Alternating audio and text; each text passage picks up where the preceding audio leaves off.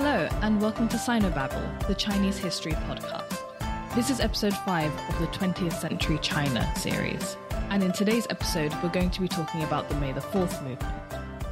On May 4th, 1919, around 3,000 students from Beijing University and some 12 other universities in the capital gathered in Tiananmen Square to voice their opposition to events taking place at the Paris Peace Conference. What started as a peaceful march erupted into a violent protest, and then into a nationwide cultural and intellectual movement that was to last for 3 years. This movement is now known as the May 4th movement, and is commonly cited as a decisive moment in China's intellectual history, a short burst of vigour that is still examined, praised, and held up as a guiding example in China till this day. On the surface, it seems as if this movement emerged primarily as a response to current events, particularly the injustice China suffered at the hands of the Japanese and the West in the aftermath of the First World War. However, most historians see May the 4th less as a new standalone campaign and more as a continuation of the new culture movement that we had begun discussing in the previous episode. In fact, the May the 4th movement has been described by many as simply as a continuation of the reformist movement of 1898, which we talked about in episode 2. It's sometimes called China's Enlightenment, though there are enough people who disagree with that statement. Whether the movement was able to usher in a new era or not will be explored in the rest of this episode, but what you should know is that May the 4th is significant enough to warrant an episode entirely of its own. If it wasn't the breaking point with China's past, then it was certainly the awakening point, the critical juncture at which a new intellectual class emerged to wake the Chinese people up and demand that they move with the times or risk remaining a backward global pariah. Personally, I do think that a line can be drawn connecting all the reformist movements that we've spoken about thus far and the May the 4th movement, especially as we're starting to see a lot of familiar names from previous episodes pop up yet again. But before we talk about the link between the New Culture movement and the May the 4th movement, I first want to go over the actual events that took place leading up to the demonstrations and during the protest itself. So first we have to start with China's role in the First World War. So while Europe was thrown into complete chaos from 1914 to 1918, World War I actually provided something of an opportunity for China. For the first time since the Opium Wars, there were no foreigners banging on China's door demanding, or, well, actually forcing cooperation, imposing their values and habits on the populace, opening up businesses and setting up unfavourable terms of trade with the government, etc., etc. All Western armed forces and men were called back to Europe to fight on the home front, and they never really returned, at least not with the vigour with which they had initially arrived. This provided a huge opportunity for East Coast dwellers, especially in the post-war period. Chinese managers and compradors stepped into the managerial roles left vacant by their Western supervisors, while new Chinese-run businesses emerged to challenge teetering European ones. A new professional class of bankers, lawyers, and doctors emerged as young men returning from education abroad were able to fulfill roles usually taken up by foreigners. On top of that, China managed to find a role in the actual Allied war effort. Having declared her support for the Allies, China then sent around 200,000 men to the Western Front to help out. This group of Chinese labourers, often known as the Coolie Corps, did not participate in the actual fighting, but usually did most of the heavy manual labour like digging trenches, building roads, and cleaning up the fields after battles. China was able to participate in a meaningful way and hoped that it would pay off after the war, especially if the Allies actually managed to defeat Germany, which would hopefully result in the German concession of Shandong province being returned to Chinese rule. But things didn't go down that smoothly. There was a downside to the absence of Western powers in China. The withdrawal of German forces from Shandong left a power vacuum that was quickly filled by invading Japanese troops, who had declared themselves on the side of the Allies when the war broke out. Not only did the Japanese leverage the idea of securing a German stronghold as an excuse to invade Shandong, they even colluded with Yuan Shikai and other warlords in the region, guaranteeing Japanese support for their expansionist efforts as long as they handed over rights to govern the province. But their ambitions didn't stop there. They started encouraging migration to the northeast of China, commonly known as Manchuria, which had been left almost empty as the last imperial dynasty, who were the Manchus, had forbidden migration of Han Chinese to their native province during their reign. Manchuria was rich in natural resources and empty enough to exploit the vast land for agricultural and hunting purposes, which is what the Japanese set out to do. They set up a railway linking the northeast to Shandong and used migrant labour to power the new industries and government agencies that sprung up across the area. To make matters worse, the Japanese expansionist aims were actually ratified by the Western powers in the wake of the First World War. At the Paris Peace Conference, where the famous Treaty of Versailles was signed, Japan was essentially rewarded for being a good ally, despite the fact that they didn't actually do any fighting for their allies in the war. To add insult to injury, the secret arrangements between the Japanese and the central Chinese government meant that Chinese officials in Paris didn't really have the grounds to object to Japanese claims to Shandong. Meanwhile, China's own contributions to the war were completely overlooked, while sovereignty rights were practically handed out to new states in Europe such as Latvia and Estonia. It was clear that the Western powers did not see China as equal. Rather, China was still a backwards oriental state that had yet to really free itself and its peasant society from their feudal mentality. In China, there was general public outrage, but one group in particular was so angered that they were driven to action. Young intellectuals, and particularly students of China's most prestigious university, Beijing University, or Beida as it's commonly referred to, banded together to signal their opposition to this horrendous turn of events. They had just about had it with China. They'd had it with the corrupt officials, with the outdated family values that held back their emotional development, and with the lack of public consciousness. It was time for China to wake up and throw off the shackles of the past. These young men saw China's future clear as day. They knew that if China didn't make some drastic changes right at that very moment, then it risked being annihilated altogether. On the morning of May 4th, 1919, student representatives from 13 Beijing colleges and universities drafted a bill of resolutions with 5 main points. The first point was a general denouncement of the Shandong issue. The following 4 points were more points of action. The second point was to awaken the masses all around the country. The third, to hold a mass meeting of all the residents of Beijing. The fourth, form a Beijing Students' Union. And the fifth was to hold a demonstration to protest the Shandong Agreement that was going to be signed in Paris. Of interest to us are the second and fifth resolutions. The fifth resolution, to hold a demonstration, called for immediate action and was actually followed through with that day. The 3,000-strong group of students marched to Tiananmen, right up to the gates of the Imperial Palace, to demand that China not sign the abominable treaty and to protest against the government corruption and collusion with the Japanese. Having been turned away from the foreign legation by the military and police forces, they descended upon the residence of pro-Japanese Minister of Communications Cao Ruolin, breaking into his house, overwhelming the guards, and violently beating Chinese Minister to Japan, Jiang Zongxiang. After they were done, they set the house on fire. 32 of the protesters were arrested after clashing with the armed forces, but this did not deter the spirit of the movement. Citizens' rallies broke out in support of the students in other cities, protesting the Shandong Agreement and also demanding the release of the students. Protest fever broke out amongst the secondary and university students and workers in other parts of the country. On June 5th, businessmen and workers went on strike, and in general, a boycott of Japanese goods was started.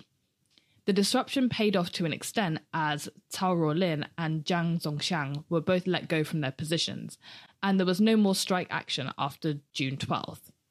It should be noted that in the end, the Chinese foreign legation in Paris didn't actually sign the treaty agreeing to the handover of Shandong, but it ended up being a clause in the Treaty of Versailles, so their opinion didn't really have any sway on the matter in the end.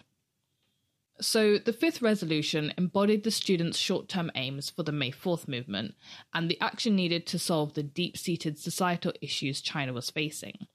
The second resolution, the awakening of the masses, indicates the long-term aim of the student protesters. These university students were going to be, and in some cases already were, China's new intellectual class. As such, they had tasked themselves with creating a new cultural landscape different from the one their predecessors had envisaged. They were determined to come down from the lofty heights of the elite literati and bring progress to all the peoples of China. It's important that we look at the long-term aims of these new youth intellectuals, as just from looking at the events just discussed, it seems as if the May the 4th movement was merely a series of protests and demonstrations aimed at the current ineffective central government and the pro-Japanese colluders therein. But when we discuss the May 4th movement, we're usually referring to the whole period of 1919 to 1921, which constitutes part of the continuing cultural revolution in China started by the post-Xinhai Revolution reformers. We talked briefly about the New Culture movement in the last episode, and most people usually lump this movement and the May 4th movement in together, covering the period 1915 to 1921. The two movements are actually literally connected, as many of the Beidar students who took part in the May 4th demonstrations were taught by the advocates of the New Culture movement, many of whom went on to become faculty members of Beidar. Beidar had become sort of a centre of reformist thought and activity during the New Culture movement. In the years leading up to the May 4th movement, many reformist teachers and students had joined forces to foment change in China's intellectual sphere, which they then hoped to spread to the whole of Chinese society.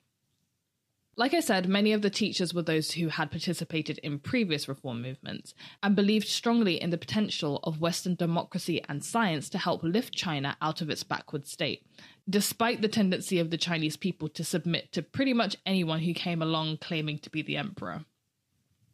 Some of the teachers we are already familiar with, including Chen Duxiu, who started the New Youth magazine in 1915, Hu Shi, who wrote into said magazine about his suggestions for the reform of new literature. Other important reformists include Qian Xuantong and Lu Xun, as well as Li Dajiao, who was actually a librarian at the university, but we'll include him here because he becomes very important a little later on in the story. This generation was caught between the old and the new world. They battled against old China with its filial piety and arranged marriages and sought out education abroad. They shirked official positions and became teachers and writers instead, but they were never really able to fully break away from the past, and they were unable to fully sketch out a new future for China, which they knew full well. There also just weren't that many of them, which made them feel even more alone in their quest to rejuvenate the country. They had failed in their revolutions, just as the 1898 reformers had failed before them, but they had laid the path for the May the 4th students to take over the mantle of building a new China. The youthful students, then, were these teachers' last hope, and the middle-aged reformers formed a bond over this common cause. These teachers actively encouraged China's new youth to reform Chinese society, be more individualistic, not seek out any political posts, not to remain lofty elitists, to not just support new ideas, but actively attack China's old traditions. Chen Duxiu, in particular, encouraged the youths to criticize and reject Confucianism, and on the first page of the first edition of New Youth magazine, so named for this reason, he wrote, "I, with tears, place my plea before the fresh and vital youth, in the hope that they will achieve self-awareness and begin to struggle. What is this self-awareness? It is to be conscious of the value and possibility of one's young life." The teachers supported the students to the fullest, but they were also their harshest critics, mainly because they wanted them to succeed more than anyone else. At the same time, these students both relished their teachers' encouragement and sought to break away from their broader, dated ideologies and develop ideas of their own. Born mostly in the 1890s, these student intellectuals were too young to remember the failed reform movements of the late Qing period, and were also too young to be pessimistic about the failures of the 1911 revolution. Most of them had had the benefits of a modern education, not so much aimed at becoming scholarly officials in a dying system, but to become modern citizens in a modern world. They were less the dreamers that their teachers were, and more architects, or at least potential architects. One of these young intellectuals was Luo Jialun.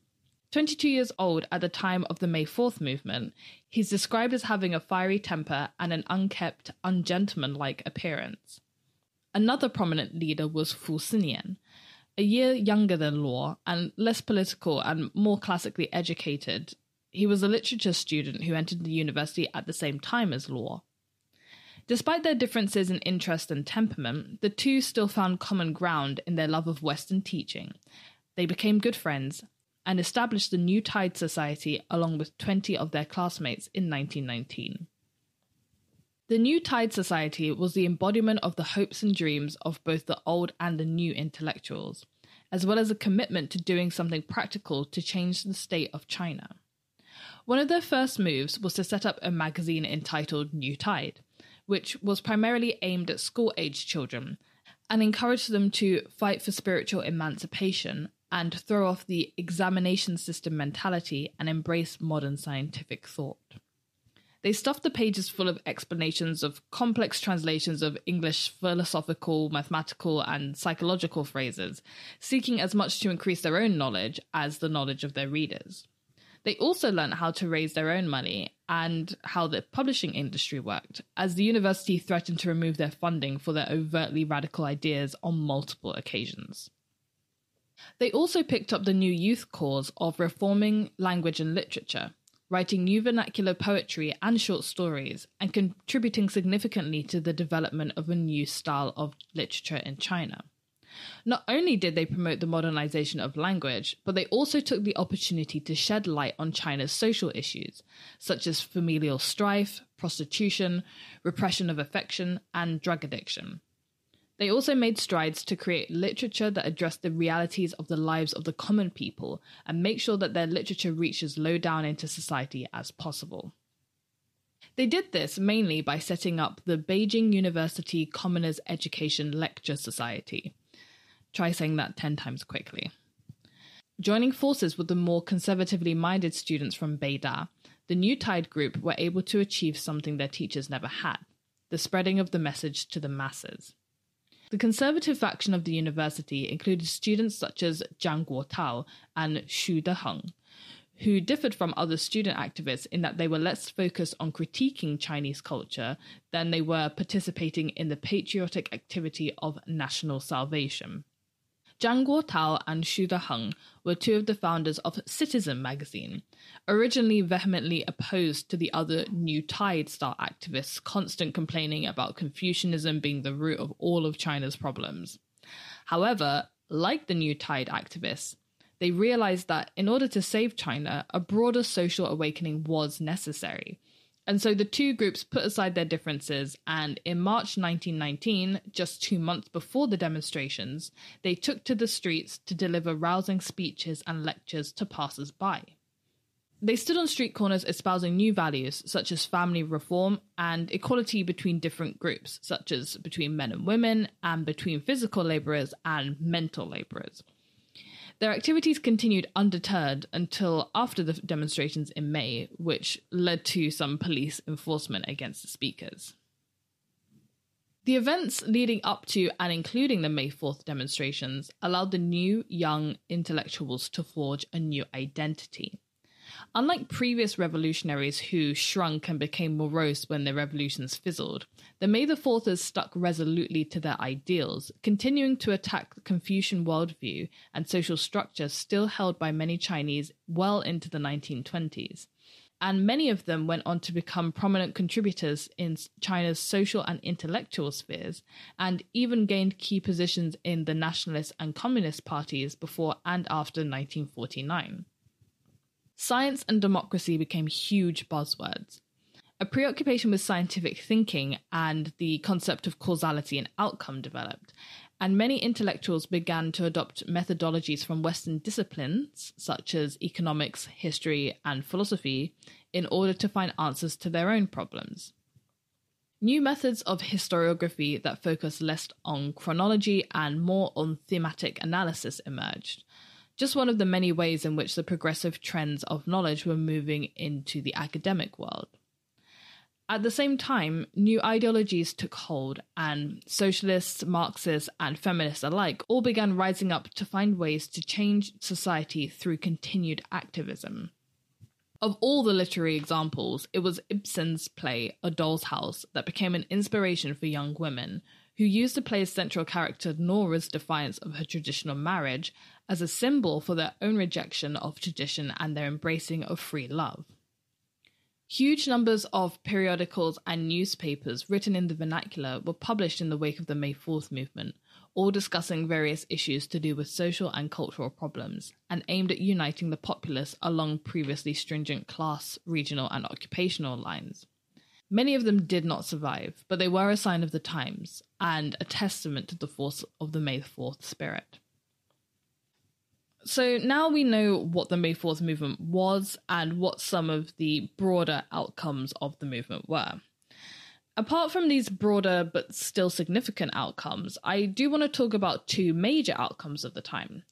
The first is the founding of the Chinese Communist Party, which I'm just going to call the CCP from now on, just for brevity's sake. And the second one is with regards to the revolution in literature. So we'll start with the Communist Party. As the aftermath of the Bolshevik Revolution and the fall of the Romanovs began to be fully understood around the world, many Chinese began to analyze what happened in Russia and see if any lessons could be drawn from their experiences to aid in China's current plight. One such interested party was Li Dajiao, who we mentioned towards the beginning of the podcast. See, I promised he'd show up again. Having sacrificed his own comfort to study modern topics in Japan, he later became librarian of Beida and set up the Marxist study group there in 1918, which he called the Marxist Research Society. Chen Dushou, along with Li, ran a special issue in New Youth in 1919, completely dedicated to Marxism, both critiquing and praising this newfound philosophy. Of course, China didn't fit neatly into the Marxist model. There was no large working class or proletariat, and there were hardly any capitalists to speak of. A bit of tweaking was necessary. So, as Li saw it, the imperialists were playing the role of capitalists, and all the Chinese people were, conveniently enough, the proletariat. The foreign invaders were the ones who would have to be overthrown for China to transform into a socialist state. He encouraged the educated youth to go down to the villages and to learn of the experiences of the people there, which were indeed dire. I'll probably do an entirely separate episode on China's peasants in the early 20th century, but for now, just take my word for it, it was not good. By 1919, Li's group had built up quite a following. So much so that when Lenin dispatched two members of the Comintern to China to see if setting up a communist party was viable, they were summarily directed to Li. Grigory Voitinsky and Yang Mingjai met with Li, and then with Chen Dushou, who had since moved to Shanghai, having been arrested and then fired from his position at Beida following the May 4th demonstrations. They worked pretty fast, getting the Communist Manifesto translated into Chinese, and also setting up foreign language schools that basically acted as cover-ups, training students in Russian and then sending them to Russia for further training as communist revolutionaries. They expanded their network, setting up communist groups all over the country, like the one in Hunan province, which was run by none other than Mao Zedong. They also set up groups among students in Japan and those on work-study trips to France, which included later important CCP members such as Deng Xiaoping and Zhou Enlai, but we'll get to them way in a future episode. A meeting, the first plenary meeting of the Chinese Communist Party, was called in Shanghai in July 1921. Delegates from all the communist groups from around the country were to attend and discuss the strategy for developing the Communist Party. And if you're wondering, yes, Mao did attend. He had made a name for himself as a writer and a leader in his local labor movement. And there really just weren't that many members of the Communist Party at that time, so he was considered, I guess, high up enough in the ranks to attend. The meeting was led by a new Comintern member going of the name of Maring, Yang and Grigory having since returned to the Soviet Union. His brash mannerisms clashed with some of the Chinese members' sensibilities, particularly in the absence of the group's erstwhile leaders Chen and Li, who couldn't make the meeting for reasons just not entirely relevant. The group first met in a girls' school that had closed for the summer, but having spotted a suspicious character lurking about, they fled to a pleasure boat on a lake in Zhejiang. There, the 13 delegates adopted a Leninist-style organization, with Chen Duxiu made Secretary General in absentia, and a pledge made to seek some sort of collaboration with Sun Yat-sen's Nationalist Party. This becomes very important later on, by the way, so put a pin in that. And with that, the 13 delegates, representing less than 100 members, were sent back to their provinces to spread the good news and to drum up more support and more members for the now official Chinese Communist Party. And that is it for the founding of the CCP. I'm really sorry if you were expecting a bit more fanfare about the founding of what is arguably one of the world's most important political parties, but that really is all there was to it. But if you're disappointed now, I promise we'll make up for it in later episodes. There'll be so much chat about the CCP that you'll probably get sick of it, so it's probably best that we keep it to a minimum for now. Moving on to the second major outcome of the May 4th movement, the development of new literature. There are two really important people to mention here in relation to the development of new literature. The first is Hu Shi, who we've briefly spoken about in the last episode, mentioning his new rules for literature, and then in this podcast adds a role as one of the reformist professors at Beida. Having studied philosophy at Cornell University under John Dewey, he was made professor of philosophy at Beida on his return in 1917, after which he started campaigning for the use of the vernacular in literature. He became a foremost literary historian, looking to the great literature of the past, such as Dream of the Red Chamber, for models of how to develop a literary national language. Like I mentioned in the last episode, Hu's lack of focus on the content of new vernacular literature drew some criticism and eventually thrust a wedge between him and his former close friend, Chen Duxiu. He became weary of radicals and extremists who constantly touted isms and droned on about the inadequacies of traditional culture, accusing them of dream talk when it came to social policies, as they never really bothered to understand the lives of those who they would proclaim they wanted to help. He slowly became more conservative, took up a kind of liberal position, and eventually fled the mainland with the nationalists once the communists took over in 1949. The second, arguably more influential writer was Lu Xun. Lu Xun was destined to become the most famous modern writer in China, but was actually really reluctant to join the movement at first. In 1917, when a friend came to ask the 36-year-old to contribute to the movement by writing an article for the New Youth magazine, he lamented that there was no hope for China and his people. He said, quote, "Imagine an iron house not having a single window, and virtually indestructible, with all its inmates sound asleep and about to die of suffocation. Dying in their sleep, they won't feel the pain of death. Now, if you raise a shout to awaken a few of the light sleepers, making these unfortunate few suffer the agony of irrevocable death, do you really think that you're doing them a good turn?" Unquote. Yeah, I know it's pretty bleak. He'd perhaps become embittered by his previous failure as a medical student, a translator, a bureaucrat, or maybe he just saw no future for China and its people. Luckily, his good friend and famous historian, Chen Xuantong, persuaded him by pointing out that some people might actually be able to break out of this prison cell if they were woken up, and even if they couldn't, at least they would be conscious of their fate, which is better than nothing. Basically, he was telling Lu Xun that he should have at least some hope for humanity. Apparently, Lu Xun didn't even need that much convincing, because he began writing almost right away. His essays and short stories were largely satirical critiques of Confucian society, the Xinhai Revolution of 1911, the corrupt government, and the deeply held superstition within Chinese society. His most famous work, The True Story of RQ, published anonymously as a serial between December 1921 and February 1922, uses the story of the protagonist, the peasant RQ, to reflect the state of Chinese society. In 1934, he wrote, "My method is to make the reader unable to tell who this character can be apart from himself, so that he cannot back away to become a bystander, but rather suspects that this is a portrait of himself, as well as everyone in China." Just to give a little brief on the story, RQ is a hired hand, a labourer on farms in a village, who thinks himself superior to everyone he meets, including the well-educated and the rich, and views his frequent losses in physical and verbal fights as victories through severe mental gymnastics.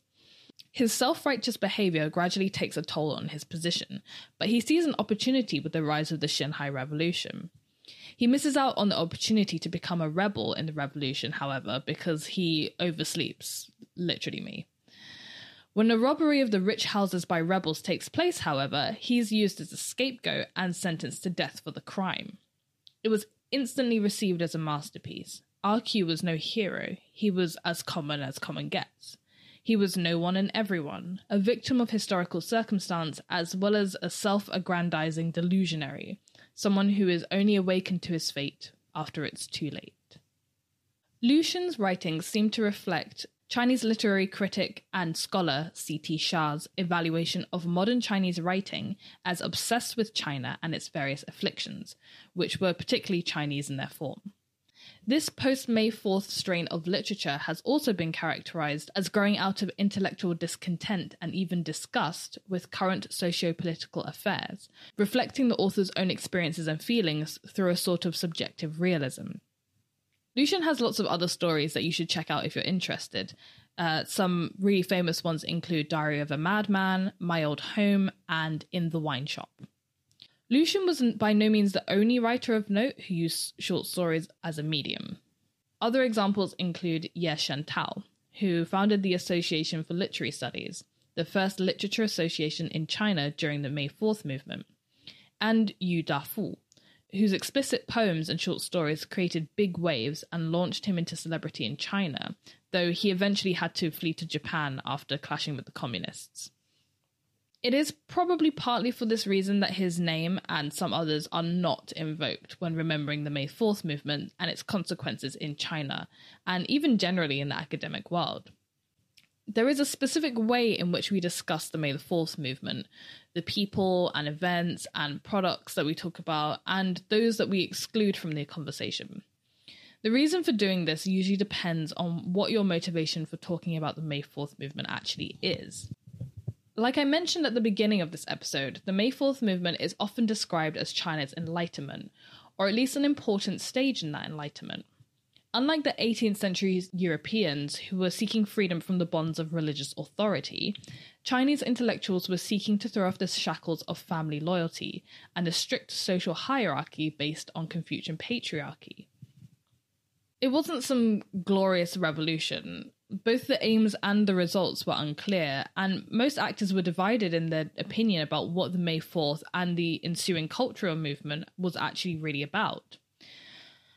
Chinese historian Vera Schwartz describes the movement as, quote, the first of a series of incomplete efforts to uproot feudalism while pursuing the cause of a nationalist revolution, unquote.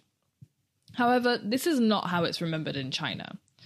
The May 4th movement is constantly referred to by politicians, cultural commentators, academics, and even student activists who participated in the event as a moment from which future generations should draw important lessons. Despite never becoming a communist himself, Lu Xun is essentially the poster boy for communists, especially in the 1930s and 1940s. He had institutions named after him, and he inspired both new art and new literature movements. One of Mao's most cited speeches, the talk at Yan'an Forum for Art and Literature in 1942, makes several references to the May 4th movement, both its achievements and its shortcomings. Again, there will come a point where there are just certain people and events that you get sick of hearing about, and I have a feeling that Lu Xun may just be one of them. What I can say is that history repeats itself. The imagery and spirit of the May 4th movement is continually invoked by the Communist Party as a building block for what had to come next, the new age that they would usher in, where art and literature would continue to play an important role in developing Chinese culture and politics. And let's not forget the student protesters themselves. Many of the student leaders we've mentioned didn't just fade into the background of China's development, but actually went on to have influential roles and important careers. Luo Jialun, who we mentioned was one of the founding members of the New Tide Society and a prominent activist, went on to become president of several universities and even acted as ambassador to India under the nationalist government. After 1949, he went to Taiwan, where he retired, and in May 2018, an asteroid was actually named after him, so his importance certainly didn't fade. His close friend Fu Xinyan also went to Taiwan with the nationalist government, where he served as chancellor for a while, and went on to become director of the prestigious Institute for History and Philology at the Academia Sinica. Xu Deheng, who, if you remember, wrote for Citizen magazine, took his patriotism all the way to the Communist Party, becoming one of the party's top leaders as vice chairman of the Standing Committee of the People's Political Consultative Conference. And yes, I am more than aware that that sentence probably meant nothing to you. We will be covering the structure of the CCP government once we get to the actual CCP government. That's going to be a really fun episode. I think the most important thing to take away from the May 4th movement is that it was a turning point. It was the start of something new. Don't get me wrong, the student activists and their committed teachers achieved a lot, both at the time of their stint in Beida and beyond. But rather than seeing May the 4th as an isolated incident, I like to see it as the beginning, or a tipping point. The idea of appealing to the masses, to the broad awakening of Chinese society, to the restructuring of many traditional cultural facets, was the watershed moment that spilled into the decades that followed. It was a continuation of the 1898 movement and the 1911 movement and the 1915 movement that had all come before, but at the same time, it was different. It's almost as if it had more force behind it. Enough of the force, again, to make it an actual tipping point. And the reason that I've wedged this episode, which is almost entirely about culture and intellectuals in between two episodes on politics, is because the May the 4th movement had a big effect on politics. It may have seemed as if it was just the cultural rumblings, the discontent of people who had no actual control over the fate of China, but like I said, the May the 4th movement spills into something much bigger later on. And the effects of the May the 4th movement are something that will be cropping up much more often when we get to episodes on 1930s, 1940s, and the beginning of the People's Republic of China in the late 1940s and early 1950s. So that's it for this episode, guys. I hope you have enjoyed it. In the next episode, we'll be switching back to politics and talking about the warlords in the aftermath of the May 4th movement and the rise of an alliance between the nationalists and the communists. Thanks so much for listening, and I hope you tune in next time.